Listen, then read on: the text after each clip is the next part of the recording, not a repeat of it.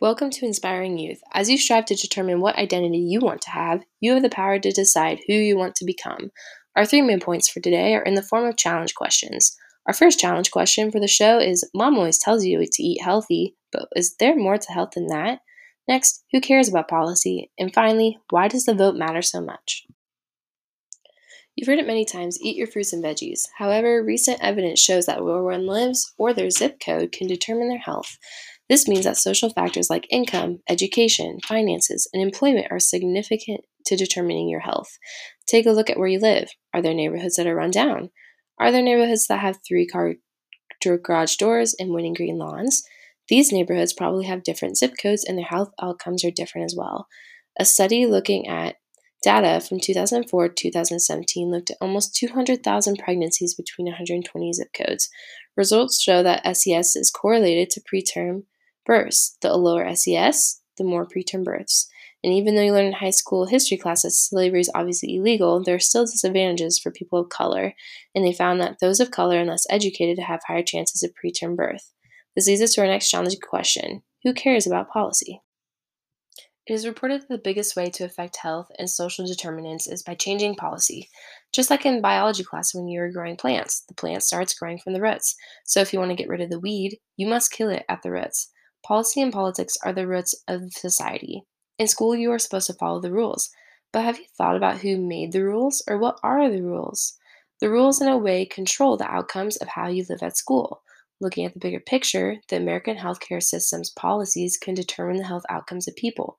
That is why there is so much support for the Affordable Care Act, or the ACA, because the ACA is attacking the root of the problem by focusing on prevention.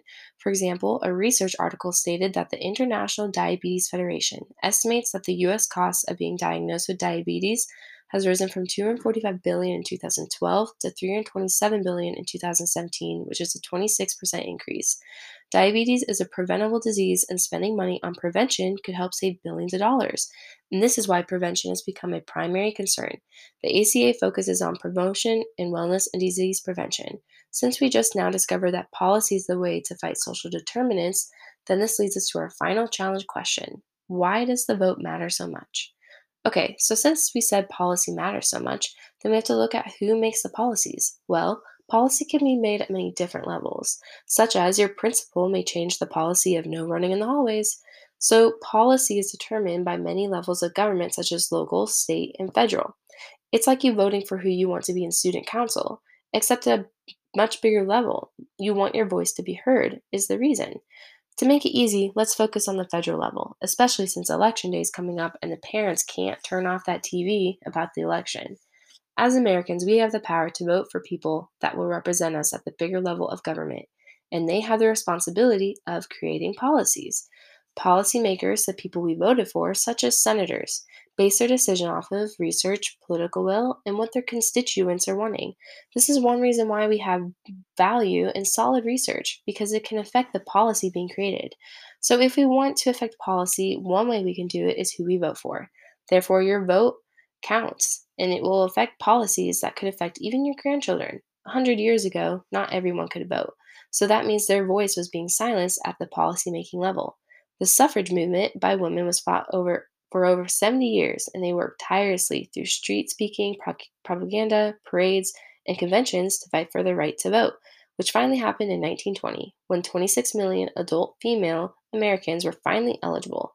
The women were imprisoned, beaten at rallies, and even tubes forced down their throats when they were refused to eat for the movement. These are all the sacrifices that made so that you could vote. People were willing to sacrifice their lives for their voice to be heard. You are the future of our country and have the opportunity for your voice to be heard. You can strive to be the policymaker, or you can use platforms such as social media to connect to policymakers to make a difference. Either way, when making a decision on voting, make sure you find solid research and watch out for fake news that may be on TV or social media. Today, we talked about health and how your zip code can affect your health more than the genetic code. Next, we hit why policy matters and the impact it has in our lives. Finally, we answered why the vote matters because it can affect the lives of Americans for generations, based on the policies made by those who vote for. As you begin to form your identity and who you are, always remember that your actions can be powerful. Always remember the famous line from Spider Man: with great power comes great responsibility.